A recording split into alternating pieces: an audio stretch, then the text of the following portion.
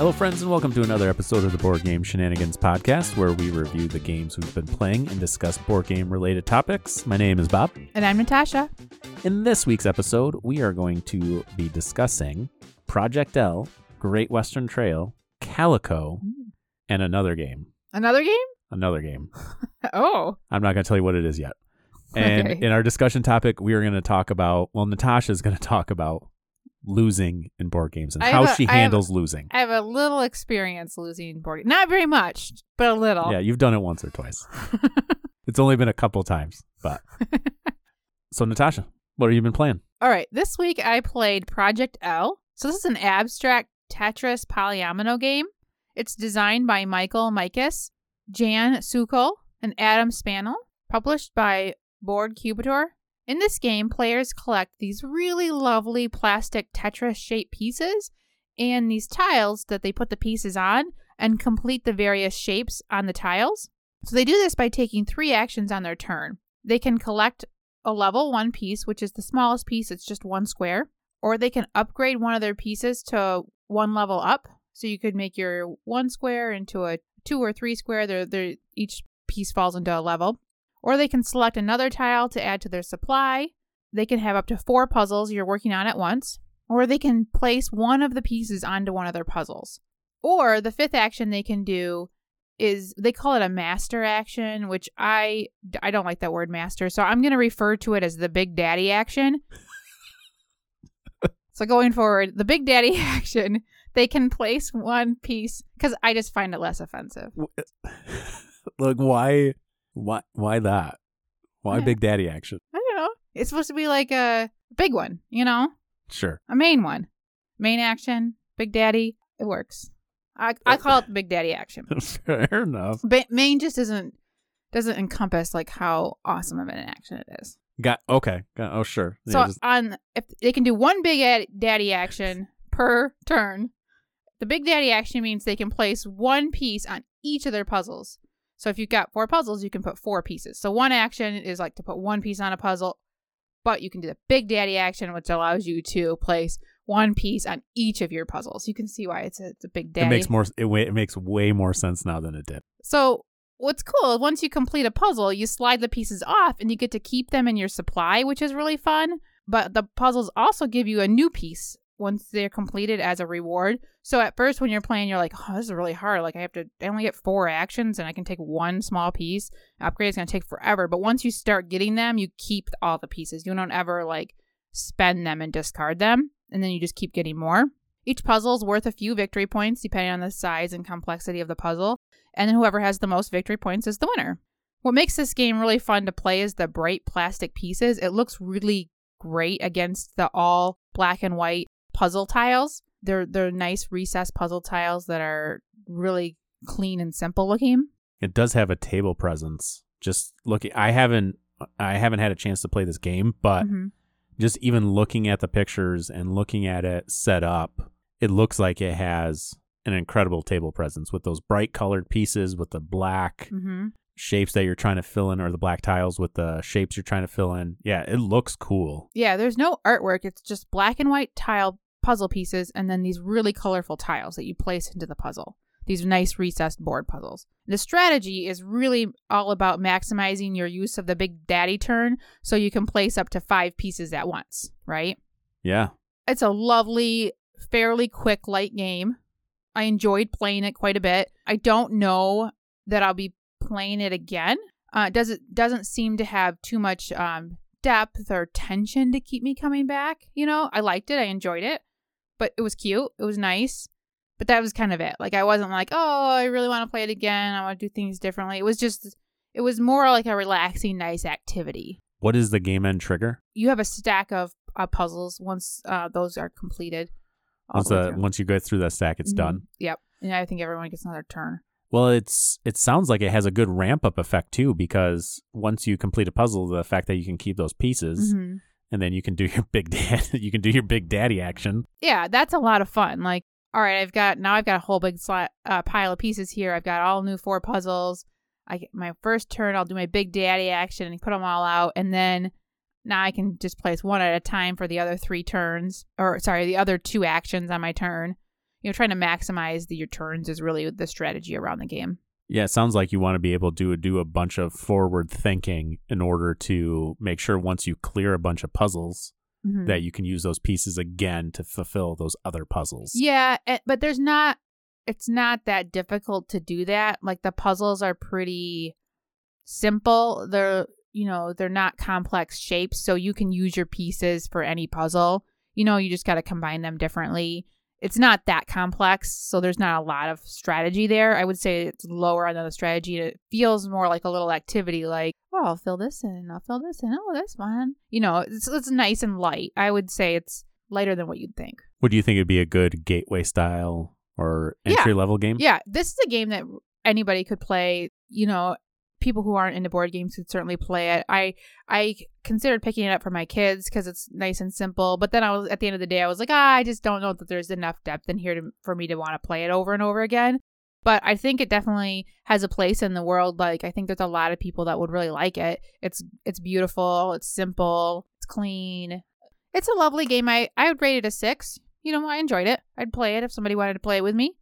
I'd certainly play it again. I'd recommend giving this game a try if you like light little puzzles that look and feel really great. Like it's really tactile, feels good in your hands. It almost reminds me of Tetris. It looks a lot with those colorful pieces. The colors, yeah. And the way the pieces are shaped, it looks a lot like Tetris. It's Tetris, but without the stress, without the ramp up. Your heart's not beating that fast. Oh, as the pieces are coming down super fast. Yeah. Yeah. There's no speed element to it. But yeah, other than that, you fill it in and I did it. It's lovely. Lovely little game. That's Project L.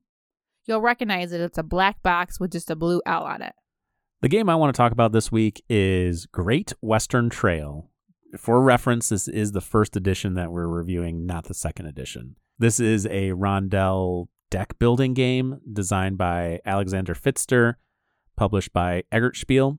In this game, players are cattle ranchers herding their cattle from Texas to Kansas City, selling them, and then shipping them off by train. They're going to be doing this by moving around the board, taking actions to improve their cattle, construct buildings for new actions, advancing their train to ship further across the country. Players will continue taking turns until a specific game end trigger is met. On a player's turn, they will carry out 3 phases. The first phase is going to be moving your cattlemen. How far you move will be determined by player count, and if you had removed any sort of upgrade discs on a personal player board that you have.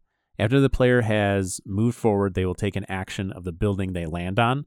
There are neutral buildings that all players can use, your own personal buildings that you've built that only you can use, and then there's going to be other players' buildings that you cannot use. If you can't or don't want to use a building's action, there are auxiliary actions available to you based on how many upgrade discs you've removed from your player board. And then lastly, a player will draw up to their hand size. When a player travels around the board and gets to Kansas City, they will deliver their cattle. They'll go through a process called foresight, which populates the board with hazards, additional workers to hire. Then they'll total up the number of unique cattle value in their hand. They'll gain that much money. Then they also need to ship their cattle down the track. How far they can ship them is based on the value that they got in money. This also allows players to remove more upgrade discs off their board. What makes this game amazing is how much depth and strategy it has for very basic turn structure. And I don't think the turns are basic. You don't? No. I mean, it's pretty simple. You move, you take an action, you're done. No. Yeah, you can't just move for one. You have to you have rules about where you can move. Always forward. You can only move certain spaces. You have to land on other people's buildings, but you can't use them. It's not basic, Bob. Okay, to be fair, this game does have quite a bit of complexity to it that I kind of left out of the overview, I guess, but I've been saying that a lot lately. I just need to get better at overviews, probably. Anyway, no, so you do have specific rules. You're always constantly moving forward. The trail that you're taking can diverge. So sometimes you'll have different options as where you can go. You're always moving forward. There's a cost to some of them. Some of them cost more than others. Some of them you pay the bank. Some of them you pay. This is complicated, Bob. No, I don't think it is. I don't think it's that bad. Yes, there are costs associated with passing through certain tiles depending on if they have symbols on them. There's There are black hands and then there are green hands. Depending on if those hands are present over a tile that you pass through, you're going to have to pay money. Mm-hmm. If it's on a opponent's building, you pay them. If it's a hazard, you pay the bank. Mm-hmm. That's simple. Simple. Yeah. Yeah. Nailed it. Yeah, done. I don't understand the problem. So depending on how you move, you land on that building, you carry out actions on that building. If you can't, you can do some auxiliary stuff that you have on your player board. Super simple. Yeah. No, I don't it's understand. not. I don't understand the problem. It's not a problem. I'm just saying it's not simple. Simplistically, you move, you do some actions, you draw up to your hand size. So Sure. I don't know. You got me all flustered all of a sudden. You're going to, I mean, you guys, okay, you audience members need to hold on because I'm just going to like gush over this game because I'm going to tell you right now, spoiler alert, my favorite game of all time. I love this game. This is a good game. I am not giving you beef for it being a good game. I'm giving you beef saying that it's simple. It is not a simple game. It's not super complicated, but the turns are not very simple and laid out. Explain to me how you think they're not. Because each action you do is different. There's a lot of symbology. You know, it depends on if it's your building or not. If it's not your building, you can do these ones. You've got quite a range. You can move 1 to 5 spaces. That's a lot of decisions to be made right within that. Like, do you want to stop at every building? Do you want to just jump and just do every 5 spaces? In the beginning of the game, there's not very many buildings out yet. So you can go throughout the whole board pretty quickly up there. But then as the game progresses, now all these buildings filled in and you got to stop every 5 spaces at least. But you don't want to land on somebody else's building because those spots don't do you a whole lot of good. I think you just described why I like this game. I don't even need to give this review. Just keep talking. Yeah. And you're going to... And let me tell you, it is not a deck builder. Yes, I struggled with the overall mechanism. There's a light deck building aspect to it. You're adding cards to your hand. I would say more hand management with the ability to buy more cards that end up getting in your hand. But there's no, when I think of deck builder, I think of using there's no actions on the cards, right? The cards are just cows, which are worth different amounts. And then you have them in your hand. You want different values for the trains. When you ship cattle. When you ship cattle, you want different. You can only ship one of each cattle, right? So if you don't want any duplicates, but duplicate cards will do you well throughout the buildings of the game. Each building wants different types of cows. Some of them want the same type. Well, that's what I'm saying. When you stop at a building, you can use the cards in your hand to perform an action there. Mm-hmm. So your cards are used more to do things, not necessarily that your cards do things. Yeah. Okay. So it's minor. So maybe I should have left that out, but I think other people have said it. I don't think that you're the only one that's wrong. That's true. I can't be the only one that's wrong. I think there's a decent amount with that because there's a lot of aspects to the deck building portion that is included in this game. So at the end of the turn, you're always drawn up to hand size. When you buy a card, it goes in your discard pile. You can thin out your deck by getting rid of cards. Mm-hmm. So there's a lot of pieces that meet that. The only real difference is you don't have a hand of cards and then you play them out to do a bunch of stuff. Yeah. But you're still using them. So you stop at some of these neutral buildings. You can discard a green 2 cattle to get some money. Then you can go hire more workers. Mm-hmm. That kind of thing. You can only buy cows if you go to a building that allows you to buy cows. Then they go into your discard pile. So your cows don't allow you to buy cows. There's a lot of different strategies you can pursue in this game to score points. Mm-hmm. The most common way people do it is hiring cowboys and getting cows. But that is not the only way to be successful in this game. Yes, and at the end of the day, if you're taking cows to Kansas City, you need to make sure you have a variety of them in your hand so you can get the most money. And you don't tend to, early on in the game, you don't have enough cows that are going to score you any points anyways. You're just doing it to kind of move along. But later on in the game, you can definitely score a lot of points if you can get a lot of different cows in your hand. Well, and you have to think about how far am I going to ship them down the line because you have a personal player board and there's going to be a bunch of discs on them. There's going to be some auxiliary actions that you can take if you're in other players' building, or even some of the neutral buildings allow you to take those actions. And it could be grab a couple coins or draw 2 cards, discard 2 cards. That way you can filter through your deck a little bit faster. Mm-hmm. But you want to remove those discs to open things up. And whenever you ship cattle, you're going to be placing discs at different city spots. Mm-hmm. So there's some strategy about, okay, do I wait to go to Kansas City until I can manipulate my hand a little bit more? Or maybe I have the perfect hand. I don't want to stop anymore. I just need to get to Kansas City so I can get this disc off my board so I can ship these cattle.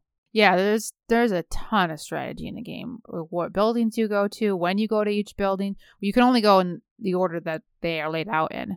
But even the fact that when you build a building, you choose where it goes on the board, which is so much tension. Like, oh, where do I put this? I don't know. Well, and there's certain spots that diverge on your path that go through hazards. So there's a water hazard, there's a canyon hazard, there's a desert hazard. And you can place your buildings along those paths, and they give you extra benefits for going there. But going through those hazards can cost you a decent amount of money. Yeah, you might not even have enough to do it. Well, and it slows you down because each hazard is essentially a spot you have to stop at, counts towards your overall movement. So what I like about this game, opposed to Maracaibo, is that once you drop off those cows, you go back to the beginning of the board again, and you continue on, and each player kind of goes at their own pace. So you going to drop your cows off doesn't affect me at all. Yes. I just keep going my path. However, I want to stop at every single building. I can do that. There's no pressure for me I can have a plan and follow through with it. Well, you don't need to constantly be shipping cows in order to do well. Like, yes, you're going to need money to, even removing hazards, using money to remove hazards gives you points. Moving along the track with you, because you have your little train that you're moving down this track, so it's easier to ship cows. You can stop at stations, drop off discs there for points. You're buying points that way. There's a ton of different ways to do it. You can do it through buildings. There's a ton of ways to score points through buildings. There's just a lot of depth to this game. So much depth. Yeah, so much strategy and so much depth. And I think it's really cute. I love all the artwork on the cow cards. I think the cows are really cute. When I first saw this box, I was like, I don't want to play that game. That looks really dull. But then I saw it all laid out on the table, and I was like, oh, this is cute. It's got cute little cows on it. Look at these cute little cows with the long hair. Have you seen the second edition yet?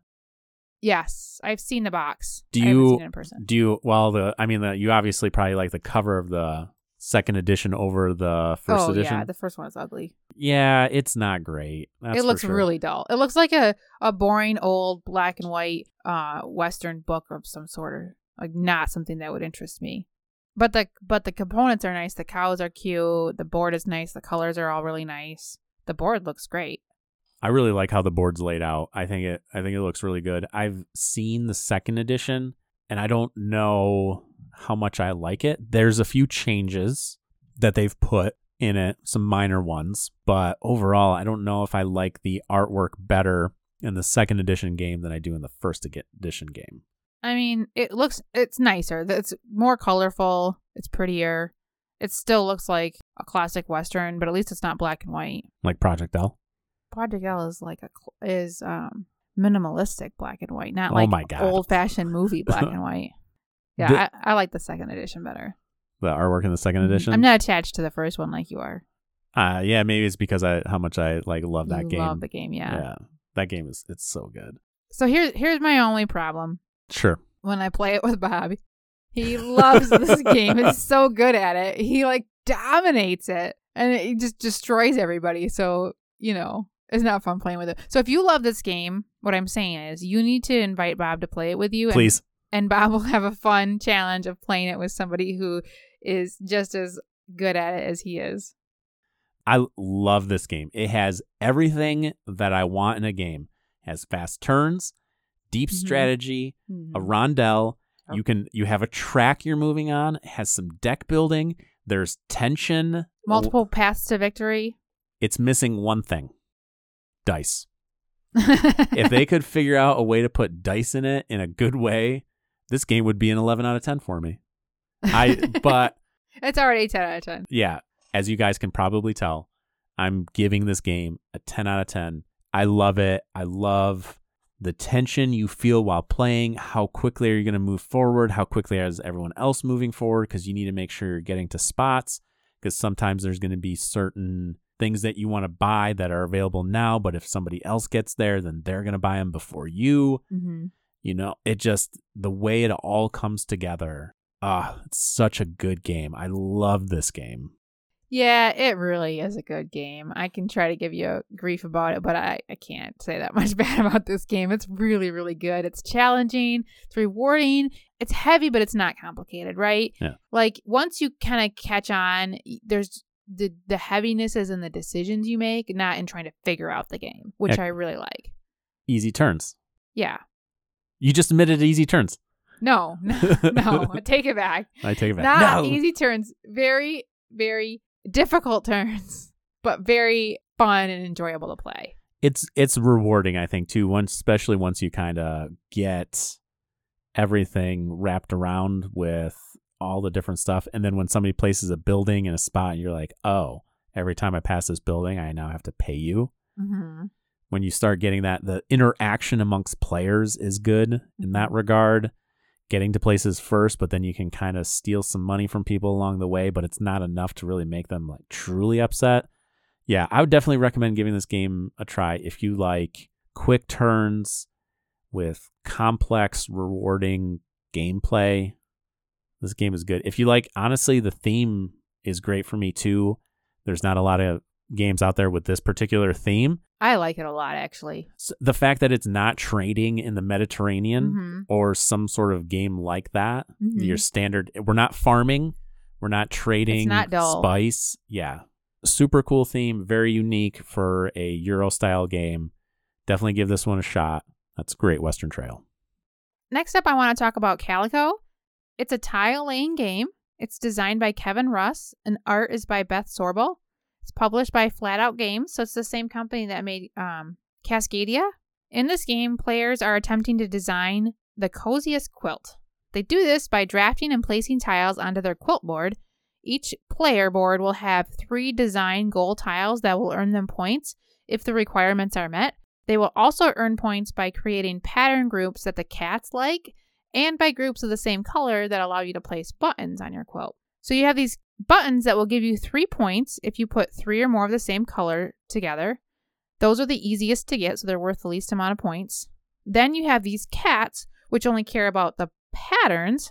Every game has easy patterns to make, which are lower points, medium, and a hard one that can be up to 11 points. Then you'll have your individual player goal tiles placed in the middle of your quilt that you'll want quilt tiles around them to follow very specific rules, but they can be color or pattern. And if you're really good, you can get them to follow both the color and the pattern rule and score even more points. For example, one of the tiles wants you to get all different tiles surrounding it, all 6 sides. You can fulfill by placing one of each color of any pattern or one of each pattern of any color to score 10 points. But if you manage to satisfy both, it's one of each color and one of each pattern, you score 15 points. But that's pretty tricky. There's another tile that wants 3 and 3. So for example, you could score if you have 3 yellow tiles and 3 green tiles. Or you could score if you have 3 polka dot tiles and 3 ferns.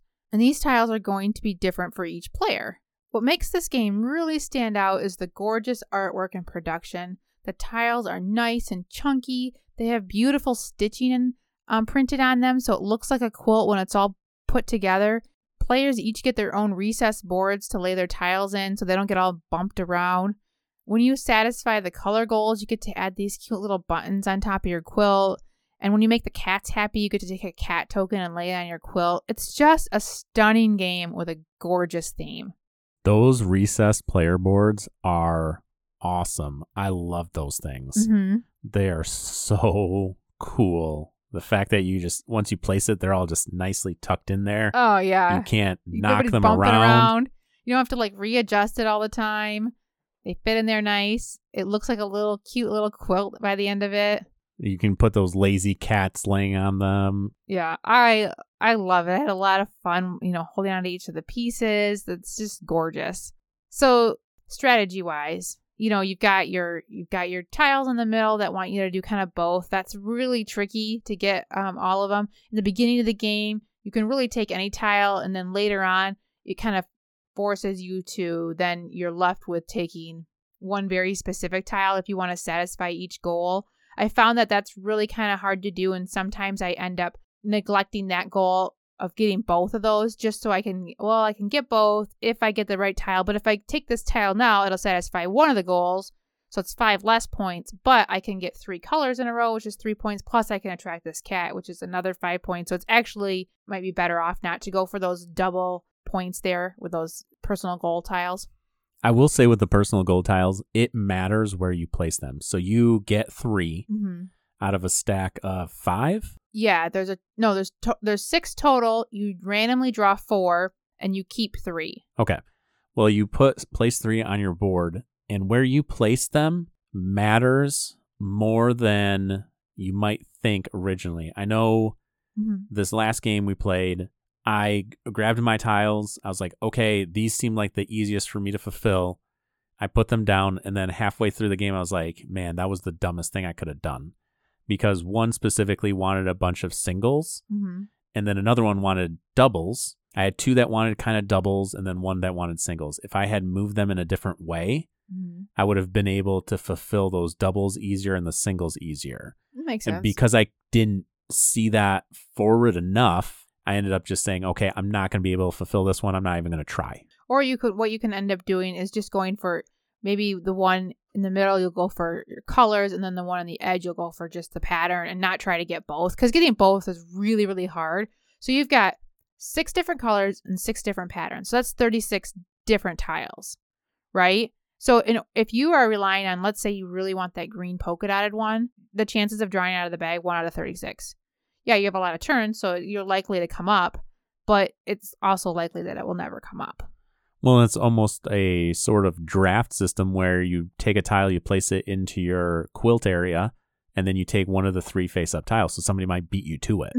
Yeah, if somebody else is also going for it, it would be hard to do. So trying to get both of those is really tricky. It is fun when you can make it happen. I've been able to make it happen on one of them, but never all 3. Usually I end up going for cats or buttons strategy instead and trying to get just the one goal, either the color or the pattern. Yeah, it can be hard to try to finagle all of it. Somebody that can put all those pieces together. I think in order to do that, you're really, really comes down to luck, which is a complaint of the game because you have to draw that tile out of the bag. You know, if that tile never comes up, then you can't complete that. Yeah, there's no way to cycle through the entire bag of tiles. Not even with 4 player. Yeah, they're not all going to come out. There's more tiles than you need in the game. So there's a lot of randomness with that, opposed to so this is designed by the same designer as Cascadia. That game's a lot more free. You know, you can kind of do whatever. Maybe you really want that 3rd bear. If it doesn't come out, you end up getting the elk instead, which also scores you a bunch of points. You know, so it's not so where in order to score this one tile, you've got to get this specific tile, you know, but you don't have to try to do that either in this game. Yeah, the Cascadia is, I'm trying to think of a good word, what the difference is. I don't want to say Calico is punishing because I don't think it's punishing. Because you can put a tile anywhere. You just don't score for it if it doesn't do anything. Yeah, there's no sort of restriction that makes it punishing, but the management of symbols to colors to goals to cats is, at least for me, too much. You explained the game and we were playing it, and the goal tiles can be either pattern or color. The cat has to be patterns. Can't be, but it has to be the same pattern. Yeah, so each cat wants 2 specific patterns, likes 2 specific patterns. But whatever one you do, you have to do only that pattern. So that's a little confusing. Well, I got confused a little bit by it, but because it's not the same for the other stuff. The other stuff is, so you want same colors, but then when you're scoring those individual goal tiles in your quilt, it can be colors or it can be both. But if you can get both, it's a lot of little things to keep track of that honestly for me was a little too much. At one point, I think you even looked at me and you're like, you're not saying anything. And it was because I was just staring at this puzzle in front of me, trying to figure out, do I score this? Do I not score this? Okay, wait. No, I already messed that up, so let's not even worry about that. I'm not going to do patterns. Everything is just going to be colors. And it's just, at one point, I caught myself waiting for a specific pattern. If I got that, then I would have been able to get the the cat that scores the most. I don't know, 9 points, I think. 11, it might have been. Yeah, so I just needed one more pattern, and I didn't get it. Mm-hmm. Yeah, I was kind of waiting on that, and it didn't happen. It was one of those things I was just kind of feeling and hoping that I might be able to get it, and if I did, cool. If not, then no big deal. For the style of game it is, for the length of the game, it was almost too much of a puzzle to try to figure out. There's too many little working pieces within just that little small set for me. Yeah, I know a lot of people said it's a lot more puzzly than Cascadia, and I thought that I loved Cascadia, and I thought I would love this even more because of how much more puzzly it is, and I like this game a lot. But I still prefer Cascadia just because it's a little bit simpler and a little bit more open to being able to do what you want. You just kind of deal with what you get. You're not, sometimes you're hoping for a certain tile to come out, but there's only, 5 animals? So there's a 1 out of 5 chance of that animal coming out, maybe 6. 1 out of 6. Where this game, like, if you're hoping for a tile, don't count on it. Good luck, because you might not get it. Mm-hmm. One of the things I do like about this game is you start off with 2 tiles in front of you, right? Mm-hmm. And on your turn, you place 1 tile, and then you draft one of the 3 tiles that are out for the players to choose from. So you think about your turn, you have one of 2 choices, right? You can play this tile or this tile. And so when you're waiting for your turn, you're thinking about which tile am I going to place? And then you place it, and then the decision comes in which tile you're going to take. So you don't start your turn thinking, what tile am I going to place? Like, you're ending your turn and thinking about your next turn. So it does help move it along really quickly. I like that. Well, I did find at least my turns were fairly fast because I had thought about it already. I only have 2 choices. Which one am I going to do? It was more about where am I going to place it in my little tableau?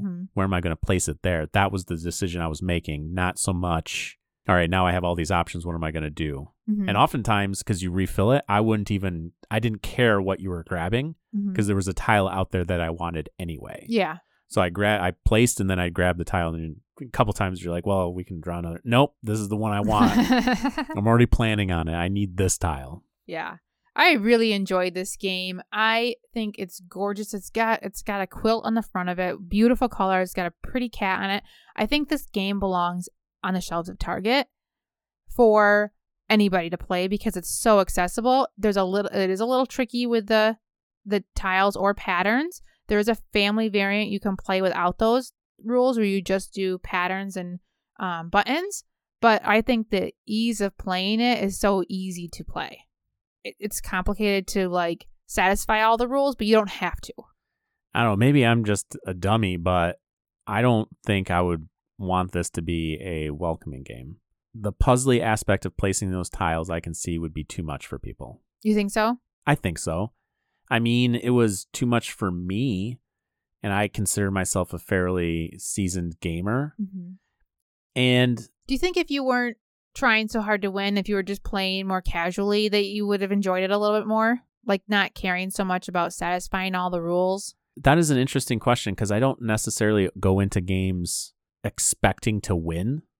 I don't go into a game thinking, all right, I'm going to win this game. No, but you're trying to go in there thinking, I want to satisfy all of these tiles, right? I want to try to complete all of these and get as many cats as I can and get in as many buttons as I can. If you had gone into it thinking, I'm going to try to get one of these, focus on one, and then if I can also get some patterns and some buttons in there, that'd be good. Yeah, maybe the family variant might be, but the fact that it's a family variant and you would have to play it differently than what the rule book originally tells you to play it. No, might be I don't a barrier mean to entry. I don't mean playing at the family variant. I mean not trying to complete all 3 of them. They're out there. You can complete all 3 of them, but just picking one to try to complete and taking the rest of them mentally off your mind and just say, I'm going to try to complete this one in the center. These other 2 I'm going to ignore and focus on patterns around those. Yeah, maybe. I don't know. It's hard to say. At least for me, I can't give you an accurate answer one way or another. I think people would really enjoy this, people who don't play board games. I think it's got enough puzzliness to really be satisfying and fun. I could see with the theme that this would be really fun to play like in a community center, retirement center. People love to play board games and card games and stuff. And this just has this lovely, like, women love cats and quilts, you know? I feel like that was a stereotype that all like women love cats and quilts. I know, it is. It is a stereotype. Just we're gonna go to the old folks' home, find all the women who are sewing, and have them play Calico. Like when you think of like these board games, like they're not appealing to like the older generation. And this is this is a complex, high strategy game that I think could appeal to the older generation because of how pretty it is and how welcoming the theme is. But there's still a lot of depth in the strategy, but they can play it casually and not care so much about making sure they're satisfying all of it. Yeah, I guess that's fair. But if I would have new gamers ask me to teach them a game, I don't know if this would even come close to being on a list of games I would teach them. I'd probably start with Cascadia. Cascadia, I can see more so. It's less, I don't want to say punishing. I keep thinking the word punishing, but this game isn't punishing in any way. It's a lot to think about with the patterns and colors mixed in together. Mm-hmm. And trying to do it all. I think that's the problem that we struggle with is you try to do it all. This game, you're not supposed to do it all. You're supposed to do a few things. Well, then that's on you for not teaching in the very beginning and saying, Bob, you don't have to do everything. If you had told me that, maybe it would be a different experience. Yeah, there we go. Lesson learned. Yeah. I don't know. I think it's gorgeous and it belongs on the shelf at Target. And I would teach my grandma how to play this and give it to her as a gift. And, Does your grandma own cats? I don't have a grandma anymore, but... we're going to scratch that out of this episode. Like, I remember when my grandma was in the nursing home doing some physical therapy, and they had given her a puzzle to work on because, puzzles help with your fine motor skills. And they gave her this child's puzzle, and she was so offended. Like, they're treating me like a child. She likes doing puzzles. She could do a complex puzzle. Give her a grown adult version, And I think this is a game that they could use. It's good for your grip strength, grabbing the pieces. It challenges the mind. Really interesting. I think people would really like it. Yeah, sure. Just not Bob. Nah, it wasn't for me. That got me thinking, I really hope we live in the same retirement community when we get old, because who else am I going to play board games with when I'm old? It's going to be so mainstream by the time, like... I hope so. That's what I plan on doing on my retirement. Like, I plan on spending my retirement years playing board games with all my friends. When we finally can not have jobs and just play games. Play board games all day long. In between, like, all of our... we'll have a huge, giant collection by the time we're that old. No, you know what we need to do? Okay, you know what we need to do? What we need to do is right now start thinking about building a retirement facility for retired board game enthusiasts. Yes! Right? So then everyone in there, and then we can have a board game library with, by that point, if we're retired, hopefully we have money, because then we can get super cool, like, bits for all the games, realistic resources. Mm-hmm. Yeah, we need to do that. Keep our brains sharp. We won't get Alzheimer's then. I mean, I probably will, but whatever. That's fine. I'll just play flicking games. I'll flick them up. I mean, you always think of like the elderly playing card games together, and they play complex ones. They love it. Give them credit. Have you ever played an old retired person in cribbage? They're probably going to whoop you. Yeah, my grandpa, he taught me cribbage, and he loved it, and it was great memories. Shout out to my buddy Devin real quick. What is his phrase is you throw down a 1 and say, ha, make 15 out of that. All right, that's Calico. I'm going to rate this an 8 out of 10. I don't love it as much as Cascadia, but I still really like this game. I recommend giving it a try if you like tiling, if you love crafting, quilting, cats, anything along those lines. If you like beautiful things, you'll like this game. That is Calico. I don't get to give a rating? Okay, what do you rate it, Bob? 5 out of 10. Oh, yeah, no, take it back. All right, we're just going to scrap my rating out of this. Doesn't matter, not validated. All right, that is Calico. The next game I want to talk about is... Your favorite game of all time. Oh, you did talk about your favorite game of all time. It feels like, since I talked about my favorite game of all time, I should probably talk about my least favorite game of all time. And what I want to do is try to, bookend those. Yeah, it makes sense, right? So I love it. The worst game I've ever played in my entire life. It's called Aggravation. It sounds fun. It is designed by somebody. Parker Brothers? That's who made it. Hasbro and Parker Brothers are the ones who made it. In this game, you pick a color, you roll some dice. Whenever you roll a dice, you have a little home area with 4 of your little marbles. Mm-hmm. If you roll a 1 or a 6, one of your marbles can jump out onto the main board. Every time you roll, you move one of your marbles, and the goal is to bring them all the way back home. It's like Sorry. 100% like that, except if you land on another person's marble, you kick them back into their home. Mm-hmm. Is that like Sorry too? Yep. All right, so it's exactly like Sorry, except it's called aggravation. Except for there's marbles instead of the little Sorry things. Yeah. Either way, aggravation. Okay, I disagree with you. This is not the worst. I remember playing this game as a kid. We played it all the time. I hate this game with the passion of 1,000 fires. No. I can't stand this game, and I think it's because when I've played it, the sheer joy people get when they send me back home. Sorry. Aggravation. When they do that to me, I can't. I can't do it. I don't want any part of it.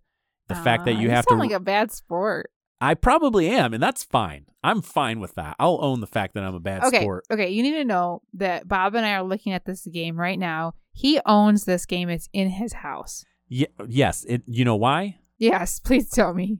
The game is in my house because it was a game my wife had and sometimes wants to play it.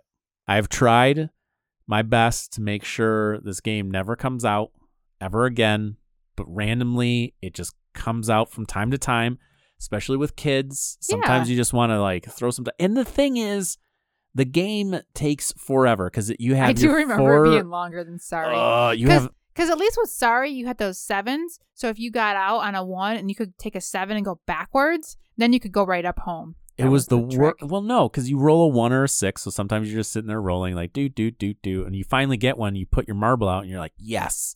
And you move a little bit and then somebody lands on it, kicks you back home. So then you're just rolling dice blindly to just come up with, ugh.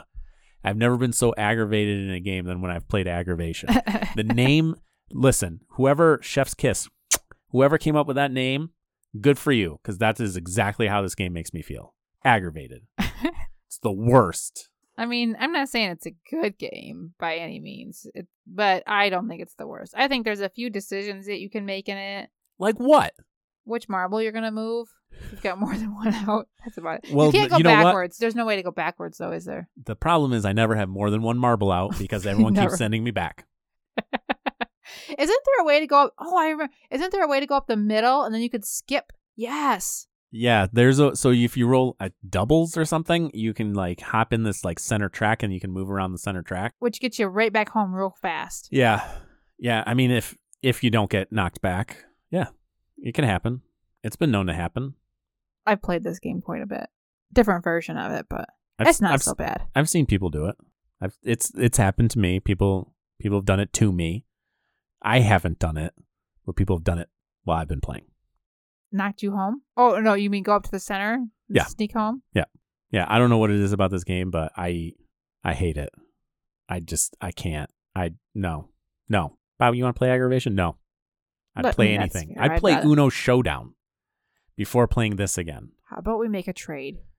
I will trade you my son's Uno Showdown game. It sounds like I need to talk to Max first and be like, hey, bud, let's trade these games. Yeah, Max and Ashley can have a conversation. And then go do a swapsies? Because I would rather play that than Uno Showdown. I disagree. I don't know. I think I'd rather, at least with that, you have that.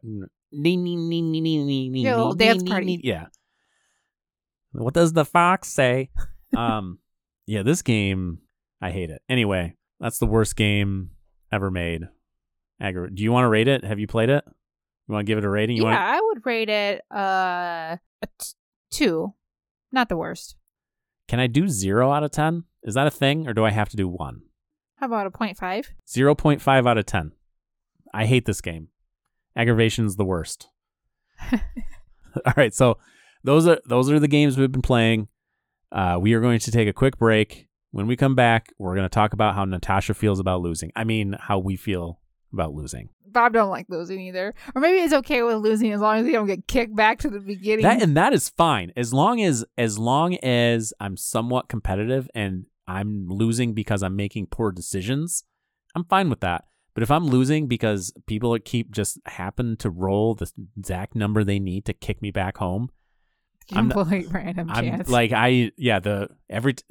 It's random except when it comes to me. Whatever it is, the players and the little like, ha ha ha ha, ha you got knocked back. That's the whole part of the game.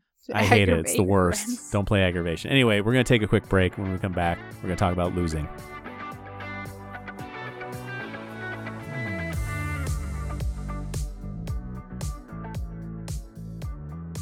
All right, welcome back. Next up, I want to talk about losing in games. This segment was inspired by two things. First is I saw somebody post on Facebook that a question to the group, do you intentionally lose games with your friends and family to get them to like to play board games with you? So first I want to talk about that. What do you think about intentionally losing games?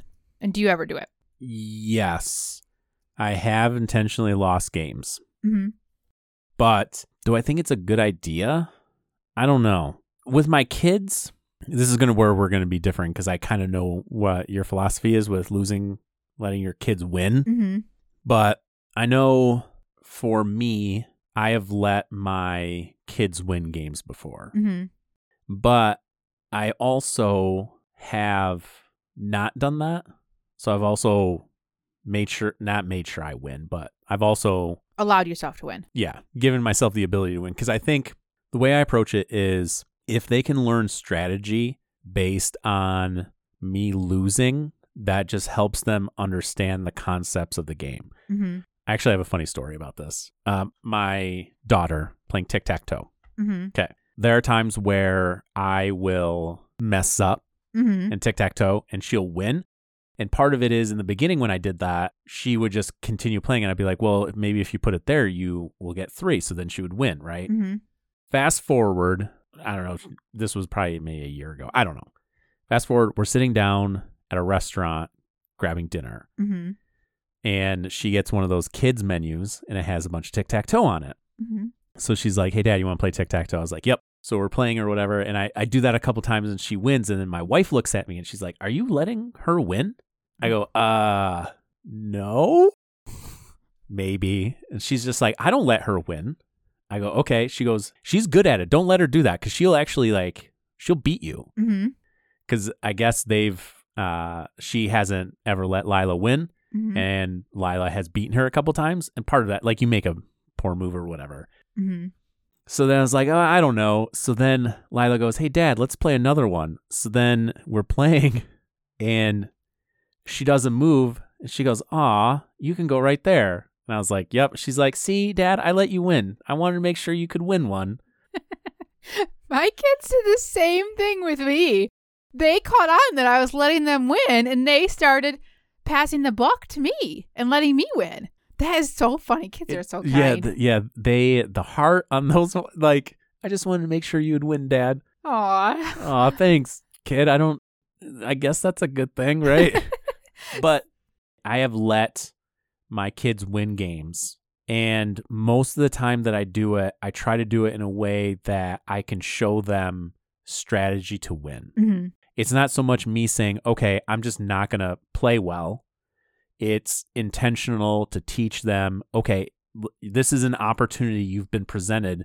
If you take this opportunity, you'll win. Mm-hmm. It teaches them strategy. Yeah. That's the way I try to approach it, at least. I don't think it's any fun for kids to play games and get constantly beat all the time. They're not going to want to play with you. Right. So I think you've got to let them win, and however you want to do it is fine.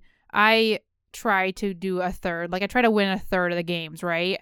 On average. So I don't let them win all the time because I don't want them to be sore losers either. And I did struggle with that with my oldest. My youngest was a lot better of a loser because he would often play with his older sister, and so he got used to losing a lot. So you do have to win occasionally. Game's a chance. I let it just be the way it is. That's fine. But in other games, I do things that help them win. Intentionally, maybe pointing out strategy. I try to do ways of handicap instead of intentionally playing bad moves. I try to do ways of handicapping myself. So maybe I'll play really fast without thinking. If you play connect floor and you just quick as you can put it in there, that kind of handicaps yourself in a little way where it's still kind of challenging for you, but they can win half the time, you know? I do that with adults that I play with that don't play games that often. Mm-hmm. And this sounds bad, but I give myself a restriction. Yep. So a game like Ticket to Ride, I might say, okay, I'm not allowed to go on the gray tiles, or the gray tracks.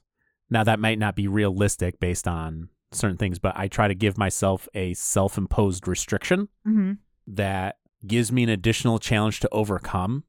It handicaps me slightly with how I'm playing the game. Mm-hmm.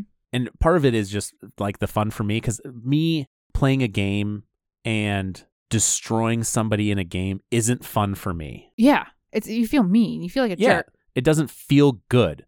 But if I can give myself a restriction in which if I still somehow I still win, then I feel good that I've been able to overcome the self-imposed restriction. Mm-hmm.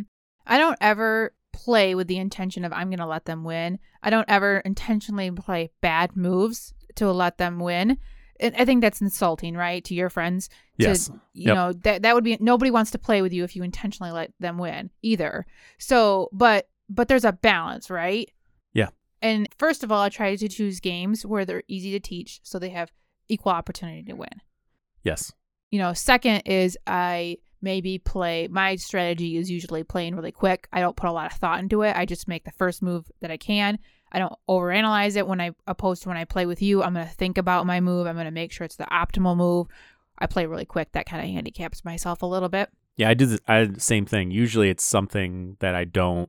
Usually in games, I'll go for a strategy that normally you wouldn't. That's usually what I'll try to do. And part of it is it's giving me a restriction, but it's more allowing me to explore an aspect of a game that I normally probably wouldn't if I was trying to play optimally. Yeah, that's exactly what you did when we played Pulsar. 49. My only complaint with the game, a random number. It's supposed to be a year in which you're developing energy from Pulsar, but whatever. Regardless, yeah, I digress. Yeah, I appreciated that because if I'm being completely honest, me winning that game the first time I played really upped my enjoyment of the game. And I hate to be a sore loser, but I like winning. It's fun, and when I can play a game for the first time and do well, and it doesn't have to be that I win, but I feel like I'm doing well, it's enjoyable. And obviously, you were way better at that game, so the fact that you went down a different strategy, still tried to do your best with that strategy, it made it funner for me to play with you. Funner or more fun? Funner. All right. Opposed to when we played Great Western Trail and you dominated, just destroyed me. I like that game a lot, but it makes me not want to play with you. Well, in that one, if I remember, I tried doing some sort of different kind of strategy, and then it really paid off. Yeah, it was more than I thought it would. Yeah. It was fine, and we have that. I can handle it. I'm not complaining about it. I don't want you to do anything differently. I like that I have friends in my life that I can play really competitively with. So don't change or anything, but I think there's some truth to that, and because you made the same comment when we were going to play, I was like, let's play Praga, and you're like, oh, I don't want to play with Chris. He's going to destroy us because he's been playing online a lot, and he gets really good at it once he plays it a lot.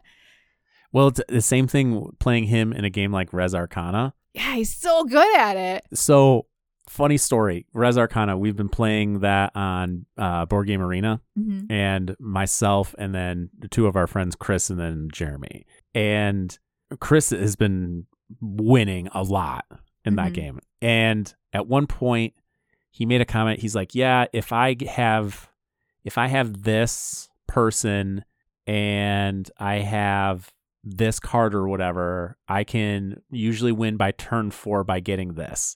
And Jeremy's response was, wow, man, you're playing on we're on different levels. Like we're clearly not playing on the same level, Yeah. And I still enjoy playing Res Arcana with him. It's a short enough game where it's still fun, But there is some truth to that. Like, it can be not as fun playing with somebody who destroys you. Yeah. And you kind of want to make sure you're not that person when you're playing with people, newer players, I think, or more welcoming games. I think in our gaming group, Chris can destroy us all he wants. He's more than welcome to. I will never fault him for it. Yeah, no. But what's satisfying is when you have a player that's really good at very specific games and you actually beat them at something. Mm-hmm. That can be extremely rewarding. Yeah, and that happens if we play it enough. We will get just as good as the other person and make it fun. But yeah, you definitely want to kind of balance that out.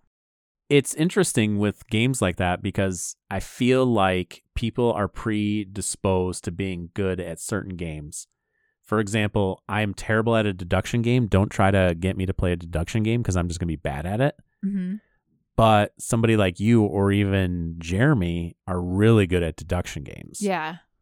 There are just certain games that people are naturally better at. There's certain games people have said, you're probably going to be good at this, Bob, just because it fits in the wheelhouse of how I think. Mm-hmm. Yeah. When I play with our gaming group, I never hold back. I don't ever handicap myself. I play with the intent of trying to do my best. And if I destroy you, I destroy you. I don't feel bad about it. But when it comes to my kids and maybe my friends that I'm playing more casually with, I try to be really mindful of that. Yeah, I agree. I want to be fun. I want to be a person that people want to be around and hang out with and play board games with. It sours the taste of the game to people. And the last thing you want to do is create a situation where somebody hates a game because you've done so much better than they have. And part of the reason why I say this, there's going to be a review coming up that we're going to do. We're going to tell the story. Of a little bit of a game Natasha and I played.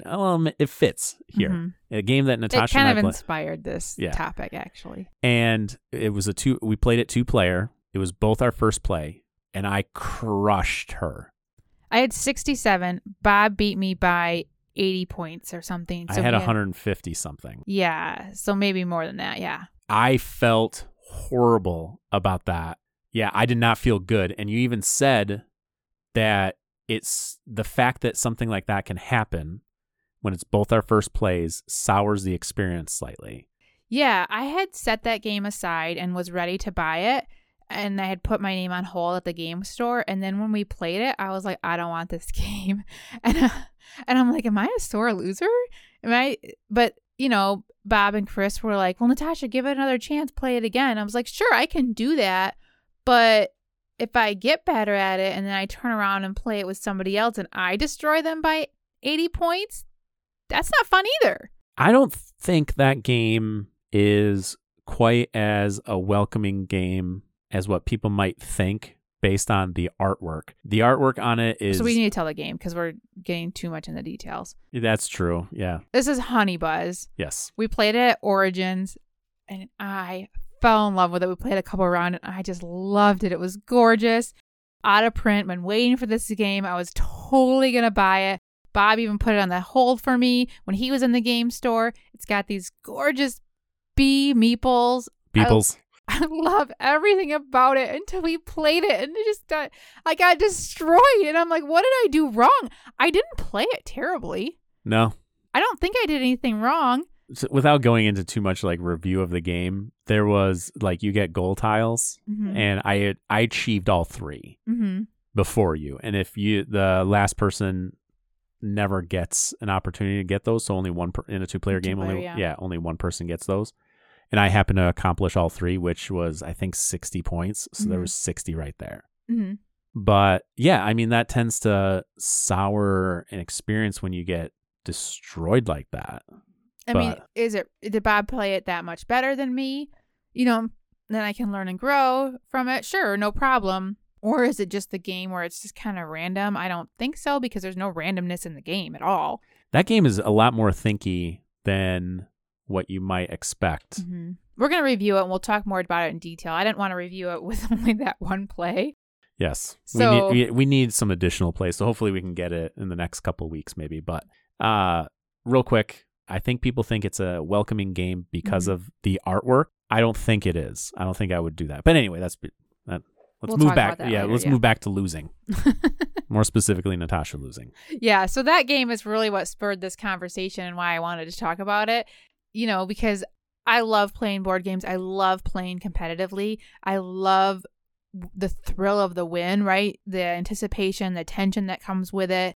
But I also don't ever want to be a sore loser Yep. either. I want to be a good sport about it. If I am bummed out about my losing, I, at bare minimum, try to hide it from everybody and still smile about it. The biggest thing for me when it comes to games is, yes, I enjoy winning. I think anyone who says they don't enjoy winning I think they're not necessarily lying, but they're not being 100% truthful. There are people like that, and they're not fun to play with. They're like, oh, I don't care. Well, then you got to care because you got to make good choices. Otherwise, you're just going to throw the game to the next Oh, I can't stand playing with those people. The kingmakers of the world. But they're not kingmaking because they don't care. They don't. There are people that legit don't care, and they're not fun to play with. Yeah, I suppose. I enjoy winning, but for me, I want to be competitive in a game. Mm-hmm. I don't necessarily need to win all the games. I just want to be competitive. So Pulsar is a prime example. I was dead last in this last game. It was a 3-player game. I was dead last. I was third place, but I was only 11 points away from Natasha's first place score. Mm-hmm. I was competitive. Yeah. And that's fine with me. I lost that game. I was in third place, whatever, no big deal. But it's not a thing where I was so far behind, I had zero opportunity to win that game. I had the opportunity. My strategy didn't work out as well as yours. Mm-hmm. Let me tell you a story about a time I destroyed this little girl. And this Whoa, what? Yes. So last week I talked about getting in the board game hobby with a friend I had met, and he has a daughter. At the time, she must have been around 8 or so, and he played a lot of games with her, so she was pretty good at playing board games. And he had taught me Agricola, and she had played it a few times. And one night at game night, her and I played Agricola, and my daughter was way younger, so I didn't know what an 8-year-old was capable of. She was good at playing games, so I took that as that she was good at playing Agricola, which she was for an 8-year-old. It's all about perspective to age. Yes. So I played like how I would normally play, and she played well, just fine. But as the game progressed, I was realizing I was just destroying her, and not intentionally. And by that point, I realized it was way too late. And it was such a horrible feeling. And she was fine. She did fine with it. But I will never let that happen with a child again, and I just want to make sure that I don't ever make anybody feel that way, because that was not fun. And that was a lesson learned for me. It's with losing. Yes, you don't. Do not destroy an 8-year-old. Beating an 8-year-old person at Agricola cannot make anyone feel good. I don't know. There's probably people, but there's another story I want to bring up specifically about losing. And there's a game Natasha and I really like called Scythe. And when it comes to losing, one of the things I wanted to bring up was when you lose, but learn how to play the game better. Yep. And this happened in the game of Scythe. When I first started playing Scythe, before I played the game with Natasha, I looked at the game differently. And then I played Natasha in Scythe, and she whooped us. Like, it wasn't even close. And I was like, wow, I'm approaching this game in the completely wrong way. Mm-hmm. So we played again, and I was able to learn how to play better based on how Natasha played the game. So even in that's what I really liked. Yes, I lost those games, but I was able to learn a different way to approach the game. Mm-hmm. I approached the game in a very specific, meticulous kind of manner. Scythe is a race game. Mm-hmm. I hate race games, but I love Scythe. Scythe is a race game. You want to try to achieve those objectives as quickly as you possibly can. In a lot of ways, it's like watching Chris play certain games too, or even Jeremy at deduction games, their thought process behind playing those games. Like, even if I'll lose a game, it's still interesting to see how people won it. Mm-hmm. And you can still kind of like learn from that experience. And at this point, specifically with Scythe, Natasha and I would say we go back and forth. Mm-hmm.